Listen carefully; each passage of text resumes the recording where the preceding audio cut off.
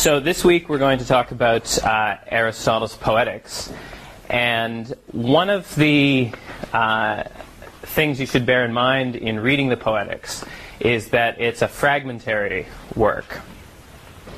So originally it encompassed more than what we've got. It's believed that some of the missing parts dealt with comedy, which would have been interesting, and possibly other genres of poetry as well. The portion that we have deals primarily with tragedy and says some things about comedy and about epic, and a very small amount about other forms of poetry. So the focus in the fragmentary thing that we have is on tragedy. And it's also important to bear in mind, it's quite obvious when you start reading it, is that the work is not polished. A lot of people think this is Aristotle's lecture notes for the lectures he gave in his school.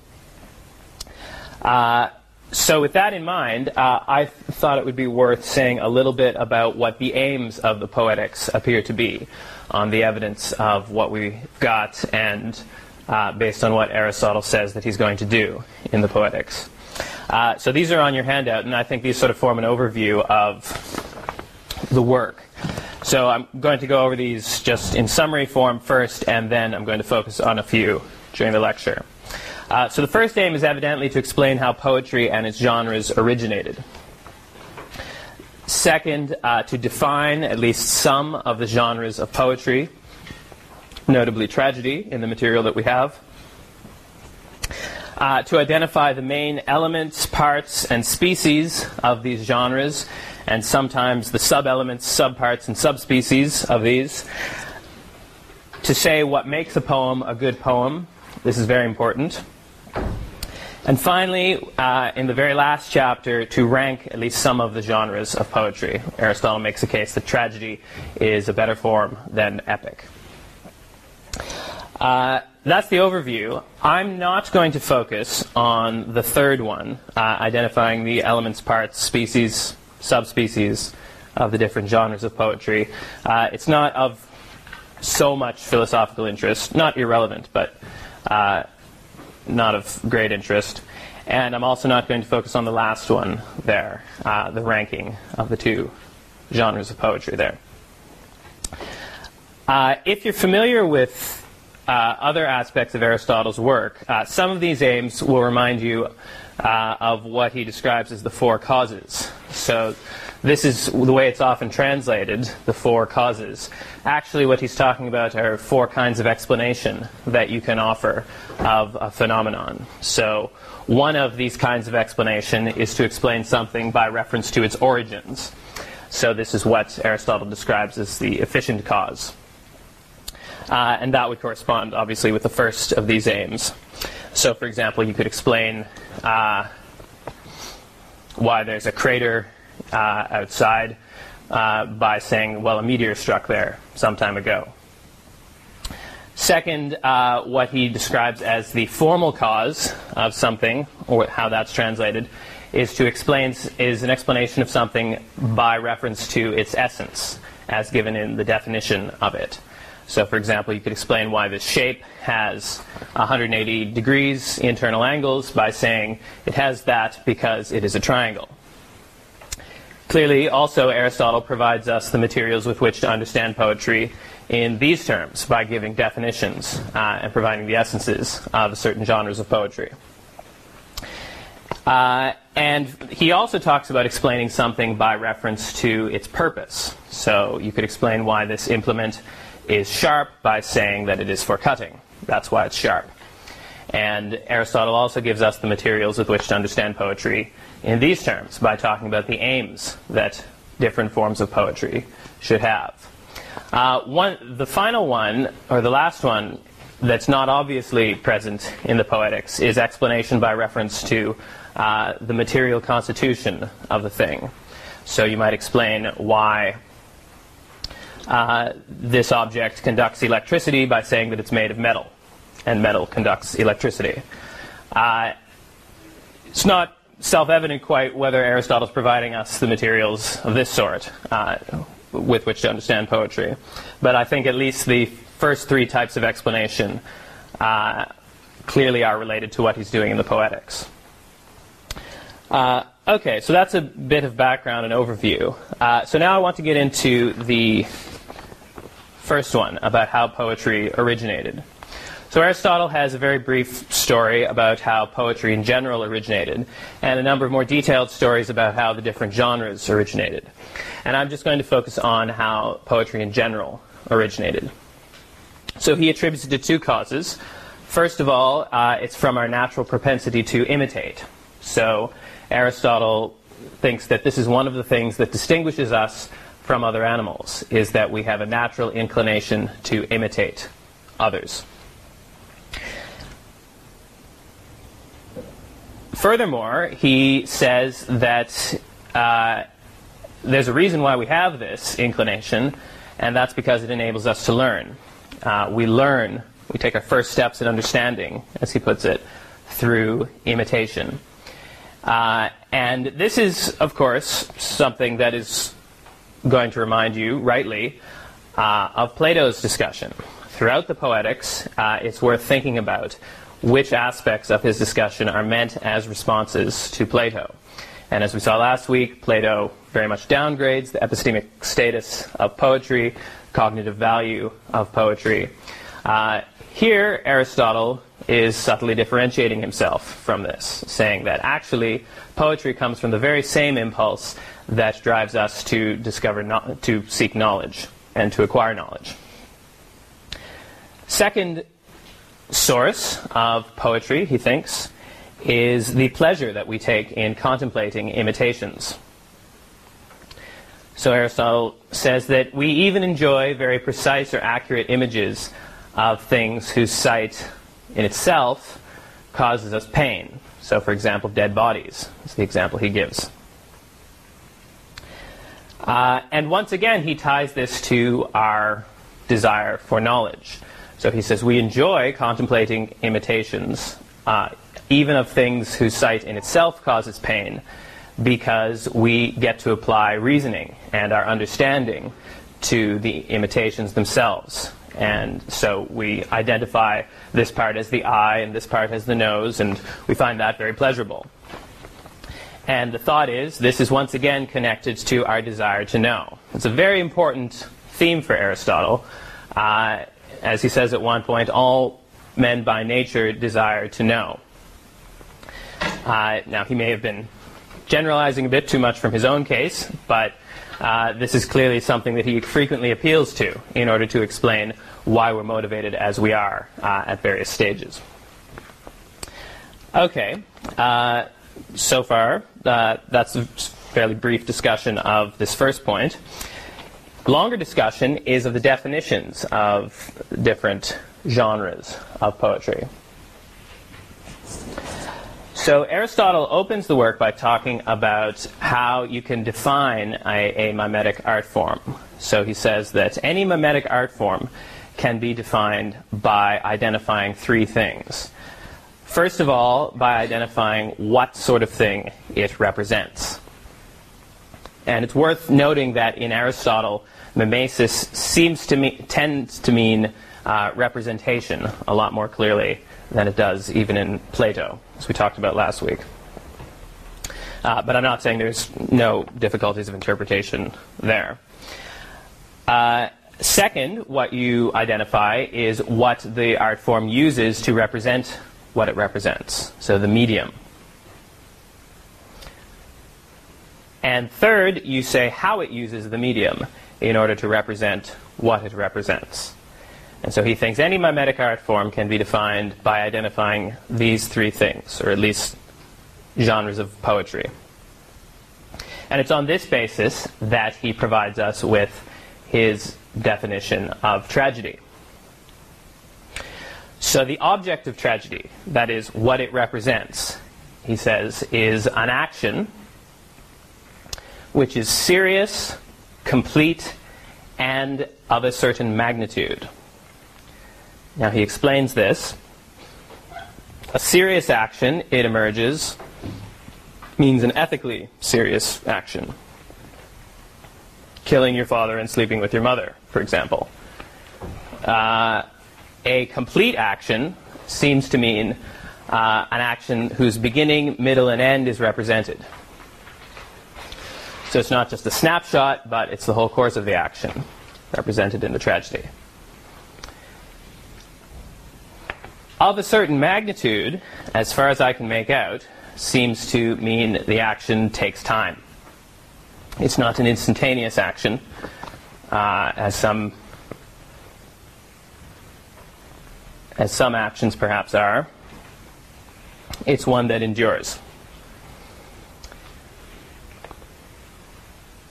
So that's the object. The medium of tragedy is language in spoken meter and in lyric song.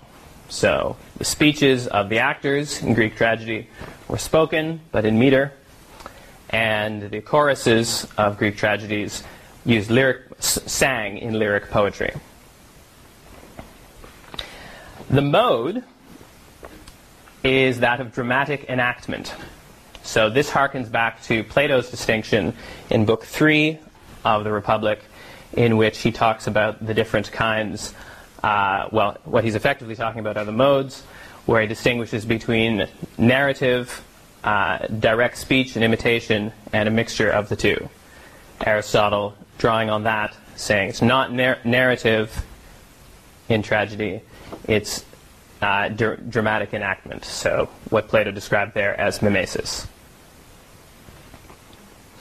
That's another reason for thinking that Aristotle tends to mean representation by mimesis, since this is just one kind of mimesis here, namely dramatic enactment. But that's what Plato described, identified with mimesis, at least in Book 3. Okay, so far so good. Then we run into a passage that has caused an enormous amount of controversy. So having set out what a definition should be, that it should have these three elements, and then he gives us these three elements, he adds something. He adds that the aim, or at least as far as I understand it, he's talking about the aim, is to produce, through pity and fear, the catharsis of such emotions.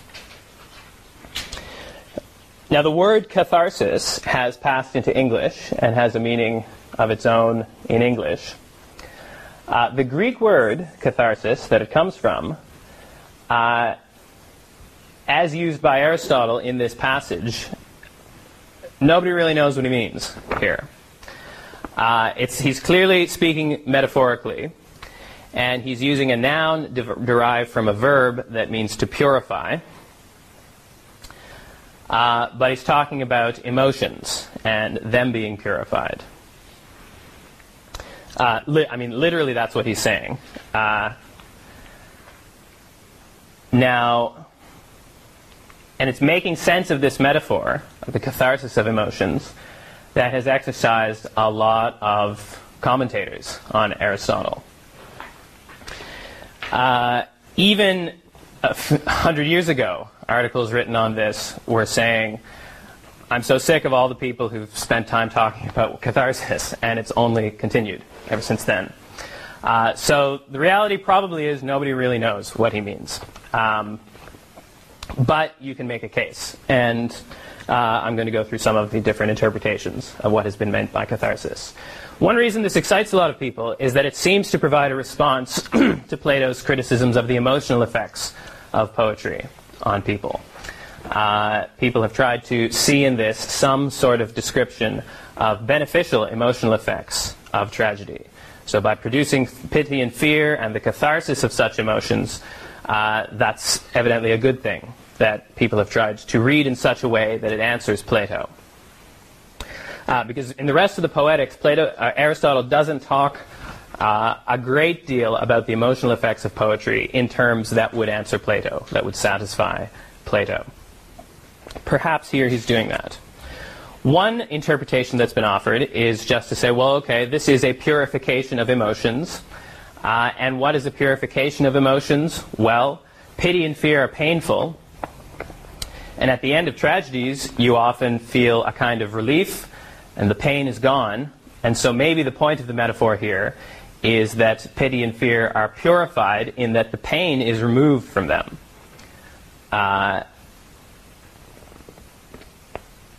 This tallies very well because, as we'll see, this tallies very well with other things Aristotle says, because, as we'll see, Aristotle thinks that tragedy is supposed to produce, as he puts it, the pleasure deriving from pity and fear. So perhaps the pleasure deriving from pity and fear is the pleasure you get when you are relieved of pity and fear. That's the thought, anyway. And of course, this seems to tally, as I say, with that point of Aristotle's. One objection raised to it is that it doesn't seem to make sense to say that pain is an impurity in pity and fear. Pity and fear are supposed to be painful, and particularly the events toward which we're feeling pity and fear in tragedy, on an Aristotelian view, we're supposed to be feeling pain towards them. That's one objection. Not saying it's decisive, but that's one that's been raised. Not a lot of people support that view anymore. The one that they primarily support is one offered by Jacob Bernays in the 19th century, according to which catharsis, rather, is to be understood in terms of purging, as a purging metaphor. So the word catharsis was often used in medical contexts to talk about purging the noxious fluids of the body, and thereby purifying the body, but you purge the fluids from it. And the thought is that the emphasis should be on the purging of the emotions.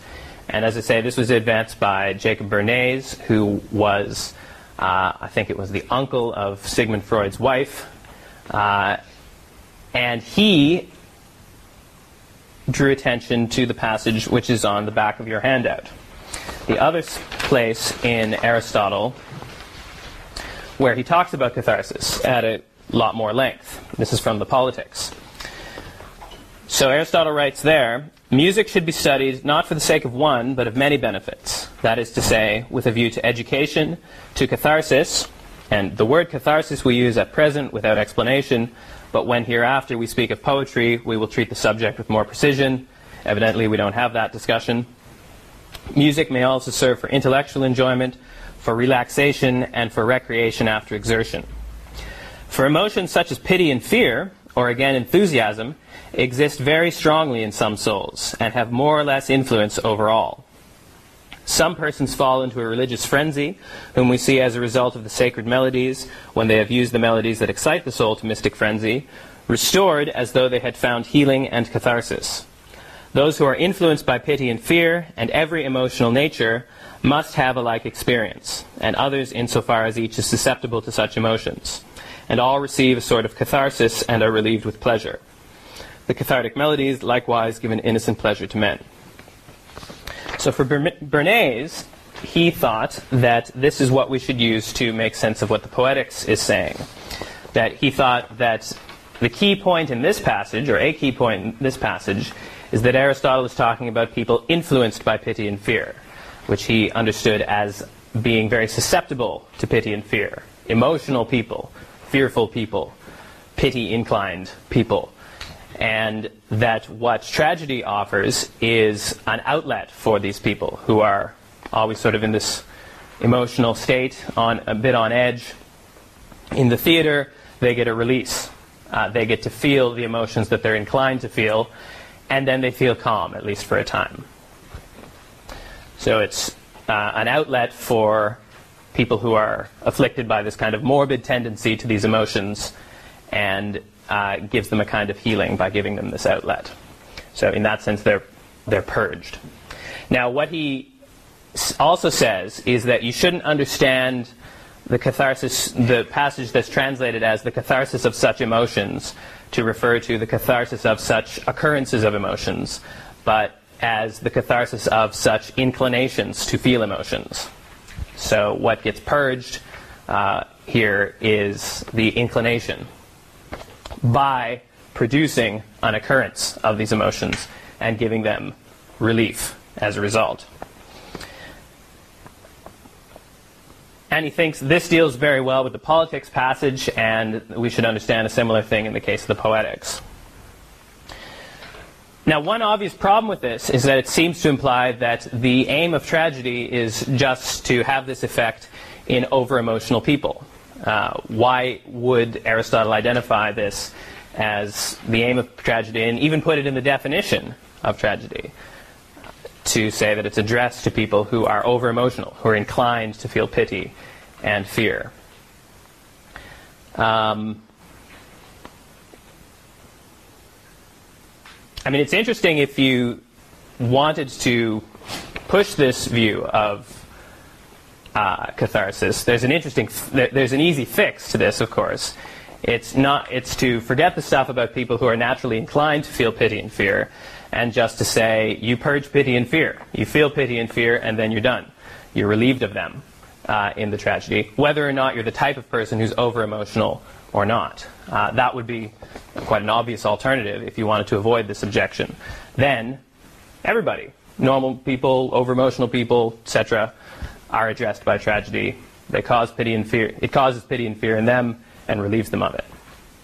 That seems to be an obvious alternative to the way Bernays develops the purgation interpretation. So that, as I say, is the purgation interpretation, very influential.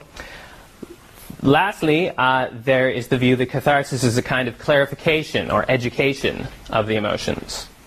So famously, Aristotle thought that it's part of being a virtuous person that you feel the right sorts of emotions towards the right objects, to the right degree, at the right times,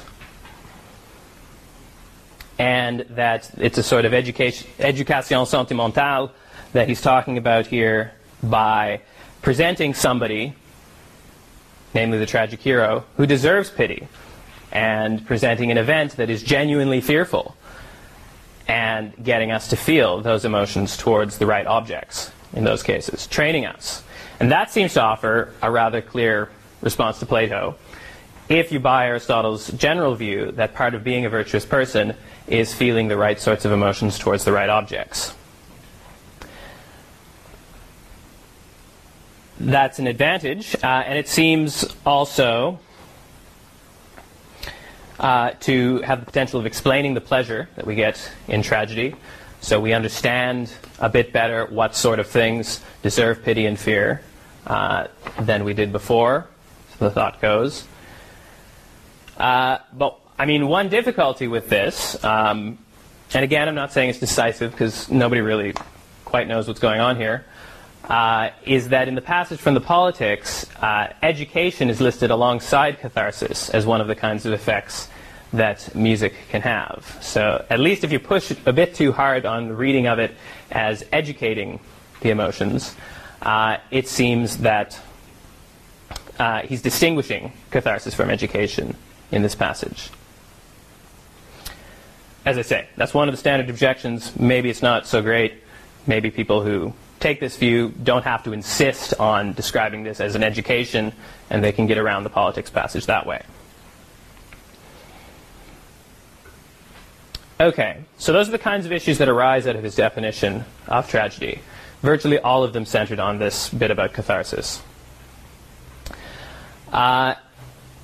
Now let's go on to his discussion of what makes something a good poem, or a good poem of its kind. Now last week, when we talked about Plato, I think it's worth making a distinction here between what Aristotle's doing for the most part in this and what Plato is doing. So Plato was talking about whether poetry is a good thing or not. Aristotle, for the most part, is talking about what makes something a good poem. And it's important to see that these are not exactly the same questions. So here's an analogy. If I try to tell you what makes something a good method of torture, I might mention causing fear, causing pain, causing sadistic pleasure, keeping the population under control, etc., etc. And you could agree, all that stuff makes something a good method of torture, while disagreeing that good methods of torture are good things. It's not good that there are good methods of torture around. Analogously, perhaps slightly less dramatically, Plato could say, yeah, okay, all of that stuff is the standards that a poem has to meet in order to be a good poem. But even so, it's not good for there to be poetry, either because he thinks most poetry doesn't meet that standard, which, as we'll see, is roughly his view, or because it doesn't matter to him whether something meets the standards that it takes to be good poetry. It's still not a good thing for there to be things around that meet those standards, just as we might say not a good thing that there are methods of torture that meet the standards that make something a good method of torture. So this difference between what makes something a good poem and whether poetry is a good thing is an important distinction to keep in mind. Aristotle's very much talking about what makes a poem a good thing. Now, as I said, Plato's concern is the other question, but he's not entirely unconcerned with what makes a good poem. So in a passage that we didn't discuss last week from the Laws, which I put on the handout, which I don't think I will read, I'll just summarize the main points from it. Plato is talking about what appears to make something a good poem. And the key points that emerge from this, rather unsurprisingly, is that good poetry represents things correctly. Good poetry also is morally valuable. And also, the pleasure that it produces is irrelevant. And the reason he says this in the passage is that it's a mimetic art. If it weren't trying to represent things, and if it didn't cause any harm, various other conditions, then we could judge it by pleasure, by whether it produced good pleasure or not, whether it produced pleasure or not. So things, as this passage translates it, that are made for the sake of charm, you can judge those by whether they produce pleasure or not, but not representational arts. The standard for them is whether they represent things correctly or not. So this is a useful contrast, I think, with what Aristotle says about good poetry. So one thing that Aristotle says about good poetry is that what it's got to do is plausibly represent what the poet intends to represent. Now, a corollary of this is that it's not necessarily a flaw in a poem if it represents things as they're not, and if it represents immoral actions. So he says, for example, representing things as they're not is permissible if, obviously, following from what he said, what the poet intends to represent is thereby represented plausibly. For example, he might be trying to represent things as they once were. So obsolete military customs is one of his examples. He might be trying to represent things as they are said or believed to be. Or, again, things as they should be. As, for example, he thinks Sophocles was doing. It's also permissible. So those are some conditions under which the poet can represent things as they're not. Now, it's not clear Aristotle is always addressing Plato here. He wrote a work which has now been lost called Homeric Problems, in which he was addressing a whole range of often very weird objections to Homer. And some of this material appears to have gotten into chapter 25 of the Poetics. So it's not quite right to say that he's always talking to Plato here. He seems to be talking to a range of people who've raised objections to Homer in this passage here. It's also okay to represent things as they're not, provided that there's no better way, or no equally good way, to get the emotions appropriate to the genre of poetry. We'll come back to that in a second. Furthermore, representing immoral actions is also permissible, i.e. not a flaw in a poem, provided, once again, that what the poet intends to represent is represented plausibly. So maybe the poet intends to represent a bad person, and bad people do bad things. It wouldn't be plausible to represent them as doing good things. And so it's okay to do that, at least as far as the question of whether it's good poetry is concerned.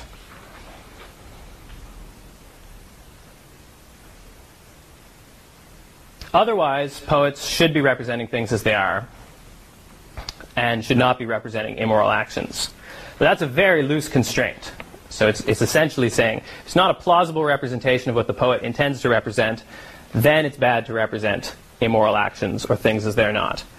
But that's very loose constraint. And really, it doesn't seem as though the problem is that they are immoral or that they're things as represented as they're not, but that it's not a plausible representation of what the poet intends.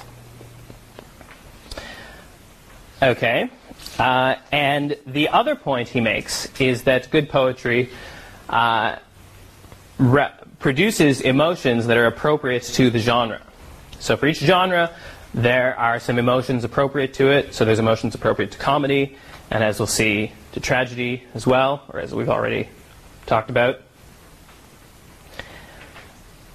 And it's okay, or at least not altogether a flaw, if the poet produces those, even if he produces some things that are undesirable in other respects. So that's very important for him. Now he applies this then to tragedy. So remember the plausibility criterion. I take it he's applying to tragedy by saying that tragedy ought to represent a probable and necessary sequence of events. So each event in the tragedy after the beginning should be either a likely consequence or a necessary consequence of what went before it. That's how his general principle applies to tragedy. He derives from this a very interesting point, which does seem to at least be talking on the same ground as Plato, addressing the same kind of question as Plato, regarding the epistemic value of poetry. So he adds this comment that poetry represents universals. Now, as he explains, universals are kinds. So kinds of person, kinds of action. Actually, what he says is that poetry speaks of universals. It doesn't say that it represents universals. What does he mean by this? Well, I think he is kind of onto something here. So think, for example, about The Merchant of Venice, often regarded or criticized as a racist, anti-Semitic play. No one has ever tried to defend it, as far as I know. We're not inclined to defend it by saying, no, it's not saying that Jews are greedy. It's just saying Shylock is greedy. Shylock happens to be a Jew, but he's a fictional character, one fictional character. The only thing The Merchant of Venice is saying is that Shylock is greedy. Why are we not even inclined to defend The Merchant of Venice in that way? Now, whether we're inclined to defend it at all is another question, but that doesn't seem even to be on the table as a defense of The Merchant of Venice. It seems just evident that you can't just say what the play is saying about Shylock is that he's greedy. There does seem to be implicit in it this claim that Jews, a kind of person, are greedy or tend to be greedy, and Shylock is representative of them. This, I think, is what Aristotle's talking about when he says that poetry speaks of universals, speaks of kinds, despite, as he puts it, the addition of particular names. So what Merchant of Venice is speaking of is not just what Shylock did, but is saying something anti-Semitic about Jews. Now, the fact that this seems to be a feature of poetry raises all kinds of interesting questions. So if the play had said Shylock is 6 feet tall, it doesn't seem to make sense to say it's saying that people 6 feet tall tend to be greedy or are normally greedy. So which kinds it's saying something about and how we determine that, I think, are very interesting questions that arise once you recognize or acknowledge that this phenomenon of speaking of universals, despite the addition of particular names, as Aristotle puts it, occurs. So I'm not saying that it speaks of every single kind that every single character belongs to, by any stretch of the imagination. I'm not saying it's easy to figure out why we select certain claims about kinds of people. as the ones that the play is clearly conveying. But it does seem to occur, and Aristotle seems to be right about this, is that plays, representational arts, are not just about the particulars portrayed in it, as Plato sometimes seems to be implying. It is speaking of kinds of things, what tends to be true of individuals of this kind. Now, Aristotle connects this. He thinks this is somehow connected to the fact that poetry is trying to represent a probable or necessary sequence of events. So quite apart from the plausibility of the claim, the connection between that and the claim about probability and necessity, I think, is worth dwelling on. When you think about what the poet must know in order to make his characters act as they must or as they would be likely to in that situation, I think you can start to see that the poet has got to know certain facts. First of all, he's got to know what kind of person the character is and what kind of situation they're in. So he's got to know. If he's faced with the problem, how would Oedipus be likely to act, or how must Oedipus act in this particular situation? He's got to know what kind of person is Oedipus, what kind of situation is he in. And furthermore, he's got to have general knowledge about how people of that kind tend to behave, would be likely to behave, in situations of that kind.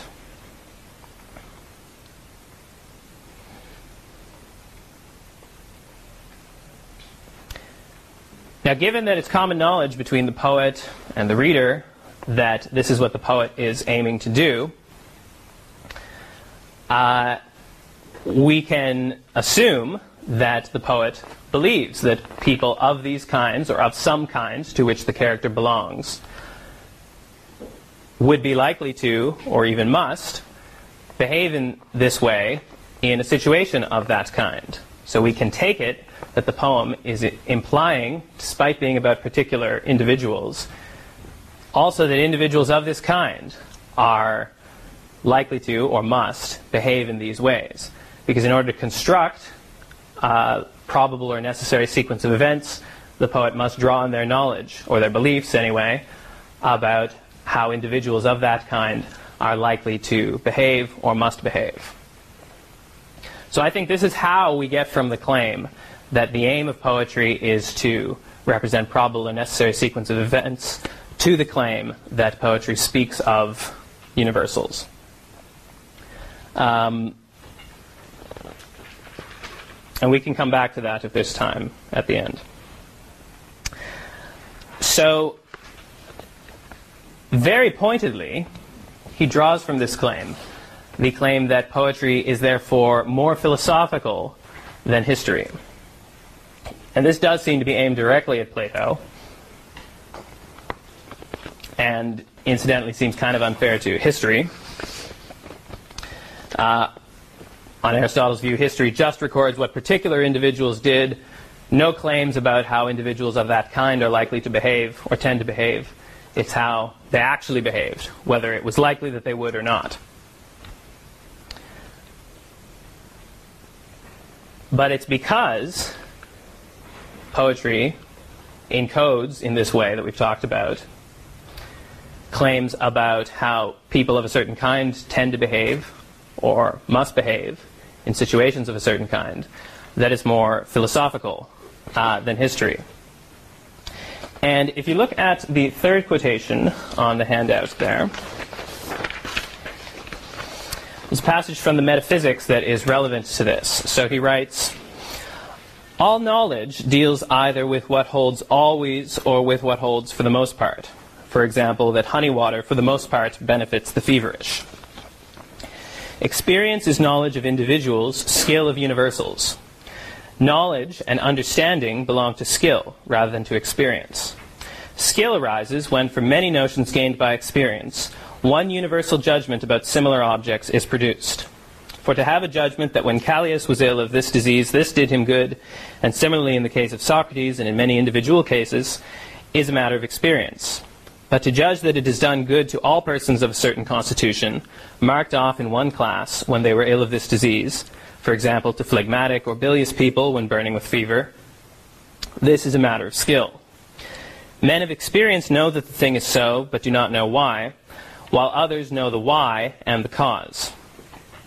We do not regard any of the senses as wisdom, yet surely these give the most authoritative knowledge of particulars.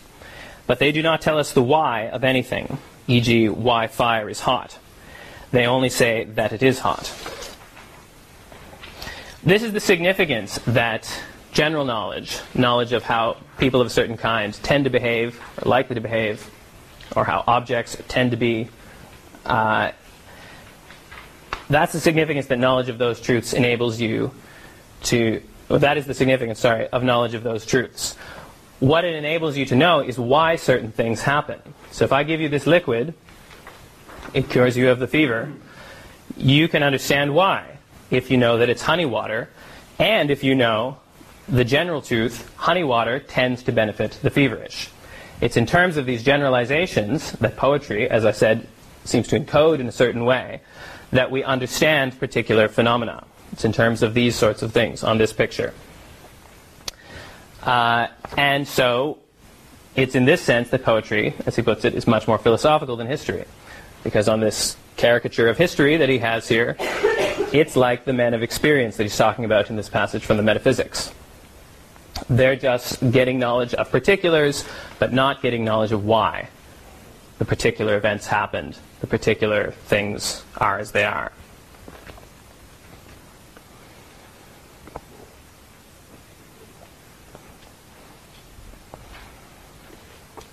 Okay, so that's a rather subtle reply, I think, to Plato, dealing with the epistemological side. Now, in terms of the emotional effects of poetry, as we saw, he thinks that one of the things that makes something a good poem is that it produces the emotional effects appropriate to the genre. One of these effects is, as he puts it, the pleasure deriving from pity and fear, in the case of tragedy. Now, Aristotle doesn't say much about the pleasure deriving from pity and fear. He says a good deal about what enables a tragedy to produce pity and fear. So he talks about what kind of person the tragic hero has to be, and he talks about certain plot devices. But he doesn't say a great deal about the pleasure deriving from pity and fear. And this has attracted a lot of controversy. So how is it that essentially painful emotions can have pleasure derived from them? How is it possible for pleasure to derive from essentially painful emotions like pity and fear? And this is a problem not limited to tragedy. So we enjoy going to see horror movies, all kinds of things that produce what are essentially painful emotions, but it seems we derive pleasure from them. This has puzzled lots of philosophers. How is this possible? One tempting answer is to appeal to catharsis. So it seems to be he's saying both that the aim of tragedy is to produce catharsis and that its aim is to produce the pleasure deriving from pity and fear. So natural thought is that it's catharsis that's pleasurable. And then you take whatever your view of catharsis is to explain this phenomenon. So maybe, for example, that's the relief of the emotions that's pleasurable. So pleasure can derive from pity and fear in that once you're done with pity and fear, the relief you get is pleasurable. That's one thought. Another thought is to appeal to the notion of understanding that Aristotle talks about. So we find it pleasurable, as he put it earlier, to contemplate images even of dead bodies, which we wouldn't like to see in real life. It's the use of understanding. Those are two possibilities related to Aristotle. But quite apart from a question about the interpretation of Aristotle, there's still the kind of philosophical problem. And a lot more answers have been provided to that question. So Hume, in an essay called Of Tragedy, provides a very idiosyncratic solution to this problem. So he thinks that there's all kinds of elements of a tragedy that are very pleasurable and unproblematically pleasurable. So the skill with which the artist represents what he does, the beauty of the language, the force of expression, and the imitation. So harkening back a bit to Aristotle's claim. He says, the thing is about this, in a good tragedy, the pleasure we get from these things is stronger than the negative emotions, the pity and the fear. And that when this happens, the pain of these emotions is converted into pleasure. Because there's concurrent emotions that are pleasurable along with the negative ones, and that, because they overpower the negative ones, converts the pain of those ones into pleasure. And so the aggregate emotion is very pleasurable indeed, because you get the energy of the negative ones, which is no longer painful, converted into pleasure, combining with the pleasure of the independently pleasurable ones, and that's why we just love tragedy. This is a really weird view. I don't really understand why he said this. Very odd psychology.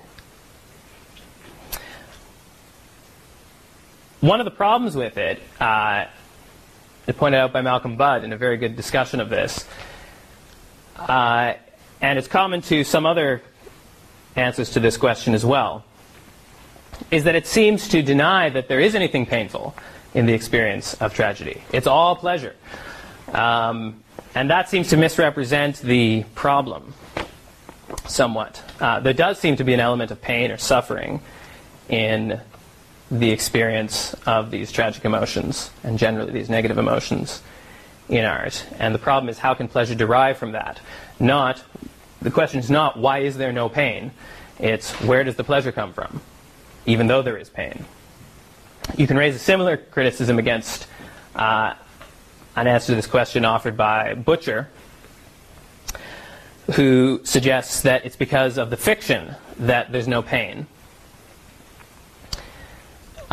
We know we're not in danger, so there's no pain there.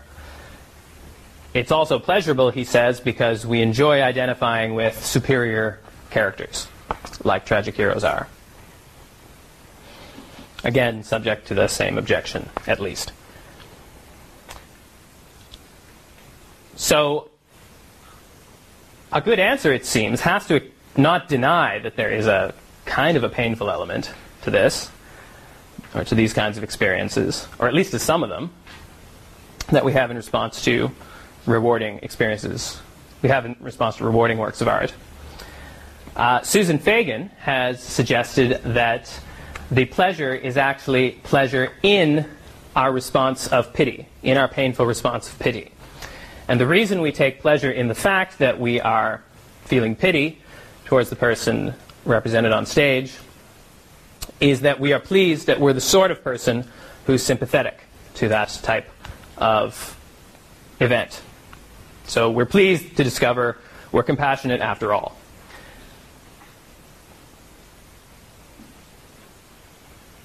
Or if not to discover it, then at least to have it affirmed. Problem with this view, one problem that's raised, well, it doesn't kind of seem like that's what we're thinking about when we enjoy a tragedy. It doesn't seem like there's this second-order response to our first-order responses that's going on. But kind of apart from the fact that it doesn't seem to capture it, it would at the very least be limited in application. So it may explain why we take pleasure in pity, but what about fear? It doesn't seem to be anything particularly pleasing to learn that we can be scared by terrifying events. I mean, if you were concerned that you might be incapable of that, that would be different, but that's a bit odd. There is the other concern that this kind of makes it a bit self-congratulatory, the experience of tragedy, that we're doing it because we're so pleased with ourselves, and that if being pleased with ourselves is the pleasure deriving from pity and fear, then that really kind of seems to misrepresent the experience.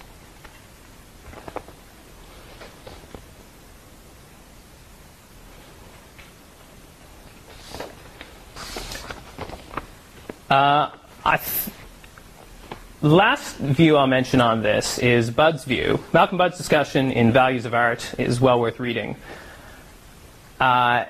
He thinks that we should kind of reconceive this question. So he thinks that even if some tragedies don't produce this kind of pleasure, deriving from pity and fear, there are better reasons to value the overall experience of the thing than the pleasure we get from it.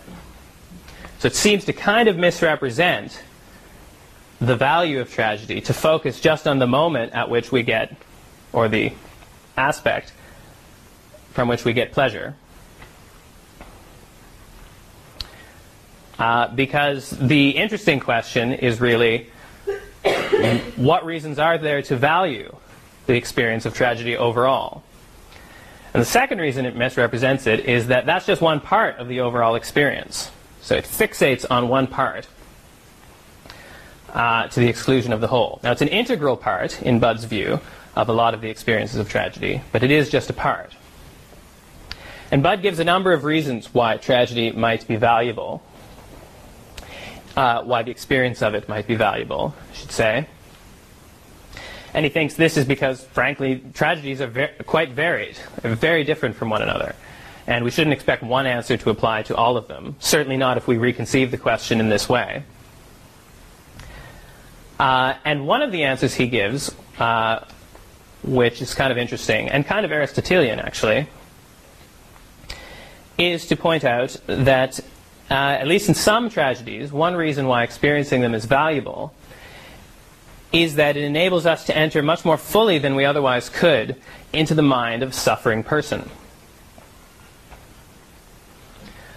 This is for a number of reasons, one of which it appeals to the kind of fictionality of it, is that we're not invested in it, or at least to the fact that it's a representation.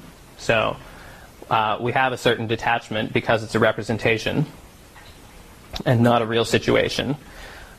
So we wouldn't be able to contemplate it if it were a real event before our eyes. We'd have certain obligations, and other factors would prevent that.